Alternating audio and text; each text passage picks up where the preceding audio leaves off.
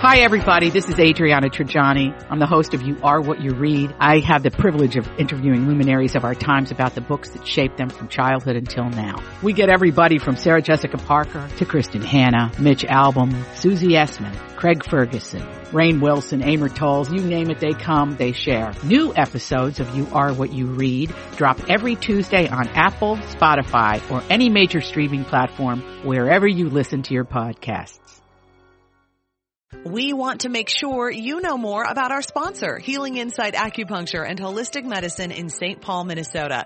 Owner Senya May and her team of practitioners are dedicated to health and wellness, and part of that is making sure that our metabolisms are working efficiently. Lots of messaging about weight loss tells us that we should just be exercising more and eating less, but what if you feel like your metabolism is broken? Senya focuses on balancing your body and repairing your metabolism, which means that weight loss feels effortless again. After more than a decade of working with patients on their digestion and metabolism, the Healing Insight team developed a proprietary acupuncture method for weight loss, one that nobody else in the country is using. Their holistic metabolic acupuncture programs combine specialty acupuncture techniques with herbal medicine to repair your metabolism, restore your energy and digestion, and stimulate your fat cells to burn more efficiently. So my mom, Susie, went to Senya for help before my sister's wedding and raves about this program. She says, not only did I lose those extra pounds that had crept up, but my energy level was off the charts. I love feeling balanced. Stop the ups and downs and visit healinginsightonline.com to see Senya's gorgeous new website and learn about healing your metabolism and all of the other women's health treatments available. That's healinginsightonline.com.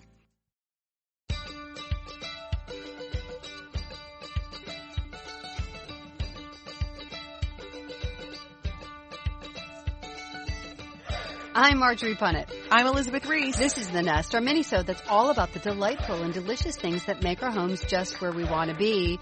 And Heathcliff's in the house. He is in the house, always. Happy Thanksgiving, Elizabeth. Oh my gosh, thank you. Happy Thanksgiving. So as you're listening to this, you could be listening to it on Thanksgiving Day while you are maybe preparing a smaller turkey and a smaller everything and hopefully kind of enjoying the simplicity of it all while still missing out on the big production that it usually is. You know, as with anything, there's good and bad about this situation, but there are definitely, I think, people who are feeling a little bit more somber on this Thanksgiving, and so we're thinking of you. We are thinking of you. And I wonder sometimes, because we keep trying to look for the whatever lining it is in 2020. I wonder for people who have never broken their own Thanksgiving traditions, if they're going to break them this year, if they're going to find out that they like that. I know. I mean, I think there are going to be some people that are like, oh, this is better. So I think you're right. It is Thanksgiving is interesting. It comes with a lot of the tradition thing, and then trying to split it between multiple families can be a challenge. Right, Heathy boy? My mom never liked Thanksgiving growing up, and it was a complexity of the family that she grew up in that it wasn't a pleasant memory for her. Right. And so when we were kids, my dad took over Thanksgiving because my mom just didn't want to do it. And my dad loved it. And I was just talking about this with my parents the other day, that was such like a moment of positive self-actualization for my mom to realize she didn't have happy memories of this. Right. But instead of kind of carrying that with her, she just let it go. And my dad stepped in to really like manage the whole operation. Right. And then my mom was able to start to enjoy the new memories of it. That's really wonderful. And I always remember my dad doing everything for Thanksgiving. My mom makes the pies and then she sets the table. But my dad, I mean, it is a full operation. He's got an apron on. He's got towels over his shoulder. He's got spoons and mashing. And then at the end always comes like a consistent barking of orders because all the food has to come out flaming hot. Right. Right. So it becomes this production, but Thanksgiving has always been something that I love. And I think we've celebrated it different ways. One year we flew to New York and we had Thanksgiving at my sister's apartment in New York, and my grandma came too. Oh, I mean, sweet. It's never seemed like it's been like this hard and fast tradition, other than my dad is always significantly involved in the cooking. The rest of it just kind of depends. And I think that's a really good story for this Thanksgiving, that we can let go of things and we can start new traditions. And I think there's so much press about don't spend time with these people. Don't open up your household. Don't. And I'm fine with that. And in many ways, I agree with that. But at the same time, I think in saying all those things, there's an idealization of Thanksgiving, which for a lot of people, if you really step back, Thanksgiving can be a really tough one. It's a tough prep day if you don't enjoy that. Like my husband does all the Thanksgiving cooking, except I'm going to do one dish this year, which he still doesn't believe that I'm going to do it. But I'm going to do one dish this year. But that brings him joy. That brings him happiness. That's relaxing for him. For a lot of people, it's just stressful. So in that way. And expensive and overwhelming. Yeah. And so in that way, I hope that Thanksgiving 2020, for those people, there's a little hidden blessing in it of chilling out, relaxing, doing it a little bit differently. And that's what we can take from it. I hope. I think you're totally right. I hope so too. And a good reminder that every time we say no to something, we're saying yes to something else. Yeah, absolutely. So thinking kind of about what we're saying yes to, right? Heathcliff. I'm saying yes to Heathcliff. Okay, let's talk food, Marjorie, because you probably already have your menu set since Thanksgiving is today, but it's never too early to start planning for 2021. Well, and I think some of these recipes we're going to talk about too would be really wonderful for Christmas table. Yeah, as well. For sure. So, really any time. I mean, why not just try to make every day a holiday between now and Christmas? Just shop and eat. I think that's a fabulous idea. So Ian usually plans our Thanksgiving menu, and I'm thrilled about that because he is a wonderful cook and he makes a great Thanksgiving feast. But this year, he also makes phenomenal matzo ball soup. Why? He does. He does. So this year, though, I wanted to do one dish because the chef that I work with in Phoenix had shared this dish. I'm trying to find it real quickly. Had shared this dish, and it's cottage cheese and sage gnudi with butternut squash coulis. Oh my gosh, that's very fancy. Gnudi always sounds fancy and a little bit sexy. It does. I know, it's both of those things. So I have had this dish. He made this dish and I got to try it. It's excellent. And it takes no time to make. No more than a half hour to make the coulis and to make the gnudi. Now, if you don't know what gnudi is, I had to look it up. It's a lighter version of gnocchi. Yeah. It's like a ricotta dumpling, kind of. Yeah, and it's just so good. And he made his with cottage cheese. It's great. So good and light.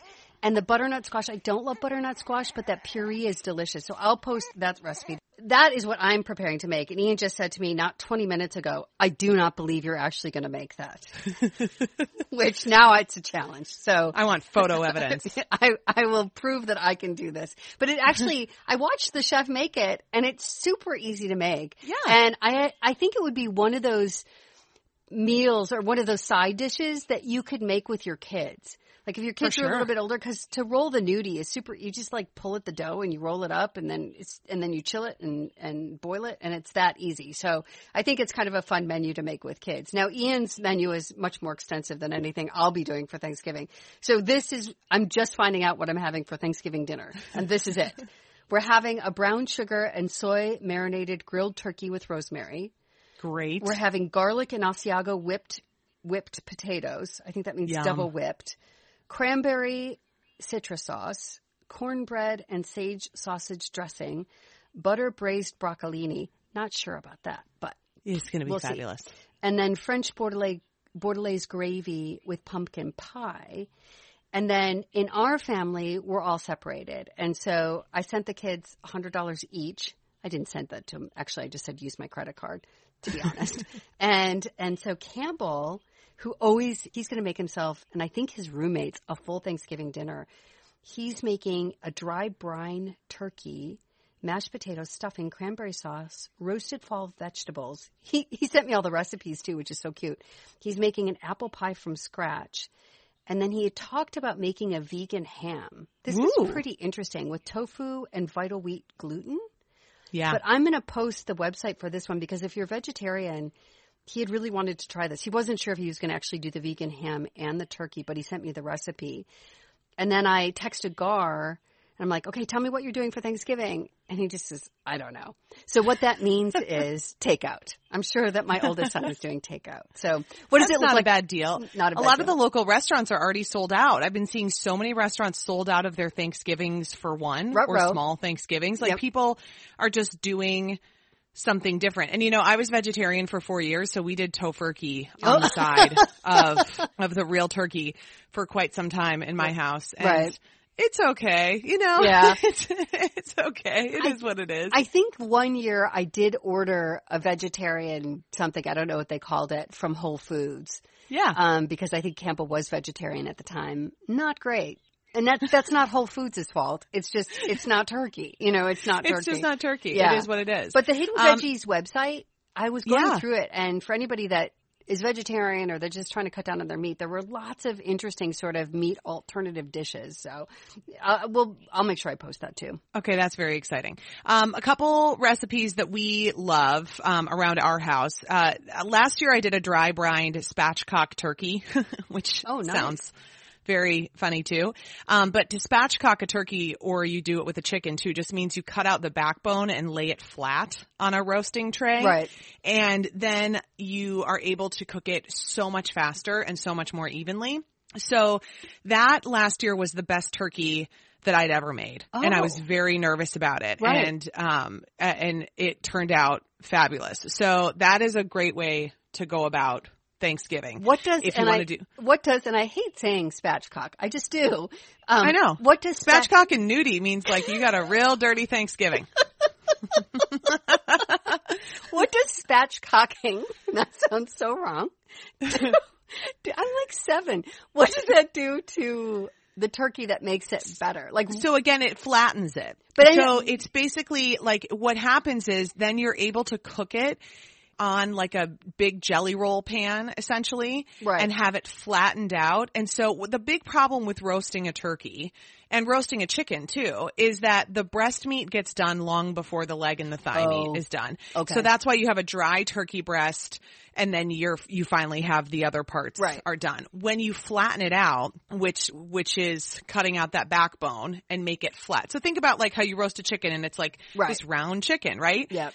If you cut out the backbone and push it down, it's a flat thing. Right. So all of the meat cooks at the same temperature. And then you get a lot more of the crispy skin. Oh, nice. Because more of the skin is exposed to the upper heat versus like having to get around it. That's a big bonus right there, actually. It totally is. It's really great. And a dry brine just means that you put salt, and I did a little bit of baking powder, I think. I can't remember which one. On top of it, the recipe that I linked up says. Right. And then you get like that good crackly crispy skin without having to submerge it in a water big bucket for days. Right. Oh, that's great. So I linked up a recipe in our show notes for you. So if you're interested in doing that, and it's kind of a fun to think about, like, again, you could do that at Christmas, or you can use the same method with a chicken, which is what I do all the time. I roast chicken with this spatchcock method all the time for my family, because then I can roast a chicken in like 45 minutes. Or you can be like me and buy a chicken at Trader Joe's, which is already spatchcocked. You can do that too. Yeah. You can totally do it. Yeah. I always talk about this, but Patti LaBelle's Over the Rainbow mac and cheese is the greatest mac and cheese in the land. Usually every other year we go to a huge Friendsgiving at my friend Erin's house, and she has like 30 people, and it's just this massive event. And everybody brings food. And I make a double batch of Patti LaBelle's Over the Rainbow mac and cheese, and it's always gone. And a lot of Erin's friends, it's kind of fun because there's some of her friends that I only see at this event every year. Right. They will tell me that, oh my gosh, they look forward to it all year, that they know I'm going to be there and I'm going to bring the mac and cheese. And so it is a fantastic mac and cheese recipe. The only swap that I make is instead of elbow noodles, I switch to cavatappi. Better. I just like it better, yeah. And it's like a little bit fancier. So I make that. The cheese. Totally. Yes. It's got the little ridges and the curly, the and it's that's key. Fabulous. So that's one, the Friendsgiving thing we're really missing this year because that's a tough one.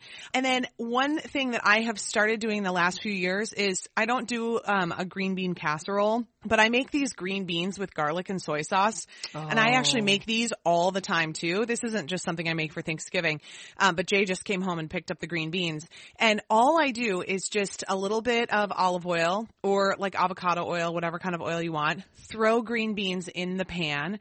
Cook them for a few minutes, then add a bunch of garlic. Like probably 5 cloves. Oh, wow. Of garlic that are minced up. But don't add them right away. You got to cook the green beans a little bit, then add the garlic, and then hit it with a few glugs of soy sauce and kind of let that all cook. And Marjorie, this is like the easiest side dish for anything. Like it's great with salmon. It's great with anything. And green beans done well. So good. So delicious. Yes. And I love my mother. You know how much I love my mother. But I grew up hating green beans because I was like, ugh, they were dead and canned.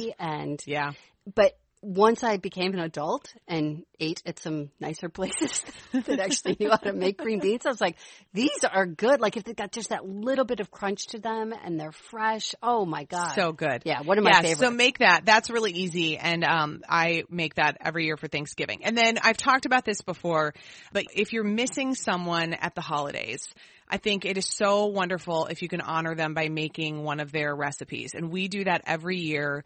We are missing Jay's mom in our family, and she passed away right before Jay and I started dating. And so a way that we bring her into our celebrations is I make a big batch of her tortilla soup every year. And we normally do this with Jay's family, and we have that's our Thanksgiving with Jay's immediate family. I love that tradition. Ditch the turkey and stuff with them. With them, we do a separate day, and we do it all with tortilla soup and tamales. And if you live in the Twin Cities, we get everything from El Burrito Mercado, which is just a great, fabulous Mexican market that we love so much. And so we just went there and got all of the ingredients, and I have the recipe posted in the show notes as well. And it is so good and so easy, and it makes a huge batch. So like it makes this huge pot. You could definitely cut it in half if you wanted, but I like to make it and then freeze it. And then we have leftover soup anytime I want to pull out a container of it. That's great. And we can make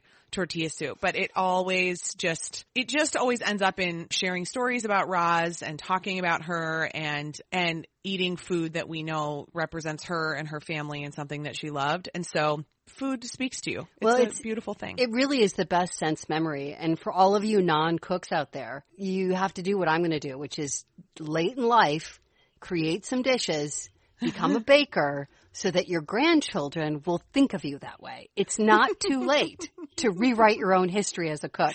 Because that is the one thing, I've said this to you before, Elizabeth, hanging out with as many chefs as I've met over the last 4 years, what I realize is all of them are immortalizing their grandmothers.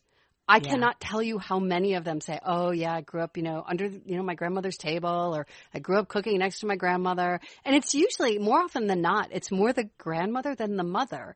Because I think for a lot of people, their mothers were too busy. Like your kids are going to be very lucky because they will have many memories of you cooking. But for a lot of people, my co-host Steve jokes that my kids will realize one day that they grew up in a restaurant, and it's going to ruin them for their futures. It's true, though. It's true. Oh, that's wonderful. Happy Thanksgiving, everybody. Happy Thanksgiving. We're so thankful for you. And Marjorie, I'm just thankful for another year of wonderful conversations on Best to the Nest. I mean, it just keeps growing and getting more fun. And we keep getting new cast members on Best to the Nest. So I am grateful and thankful for our newest, Heathcliff, but of course, Bernie and Franklin and Jay and Ian and Gar and Campbell.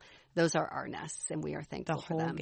The whole gang. All right. Happy Thanksgiving. If you're enjoying this podcast, please subscribe wherever you get your podcasts and write us a review at Apple Podcasts. Find us on Facebook and Instagram at Best of the Nest, or go to besttothenest.com to subscribe to our...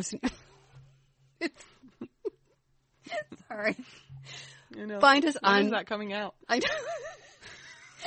Actually, I don't know, Elizabeth. We're going to try and do the newsletter in 2021. 2021. We are the podcast that brings you home. I'm not even going to review that. Just keep it.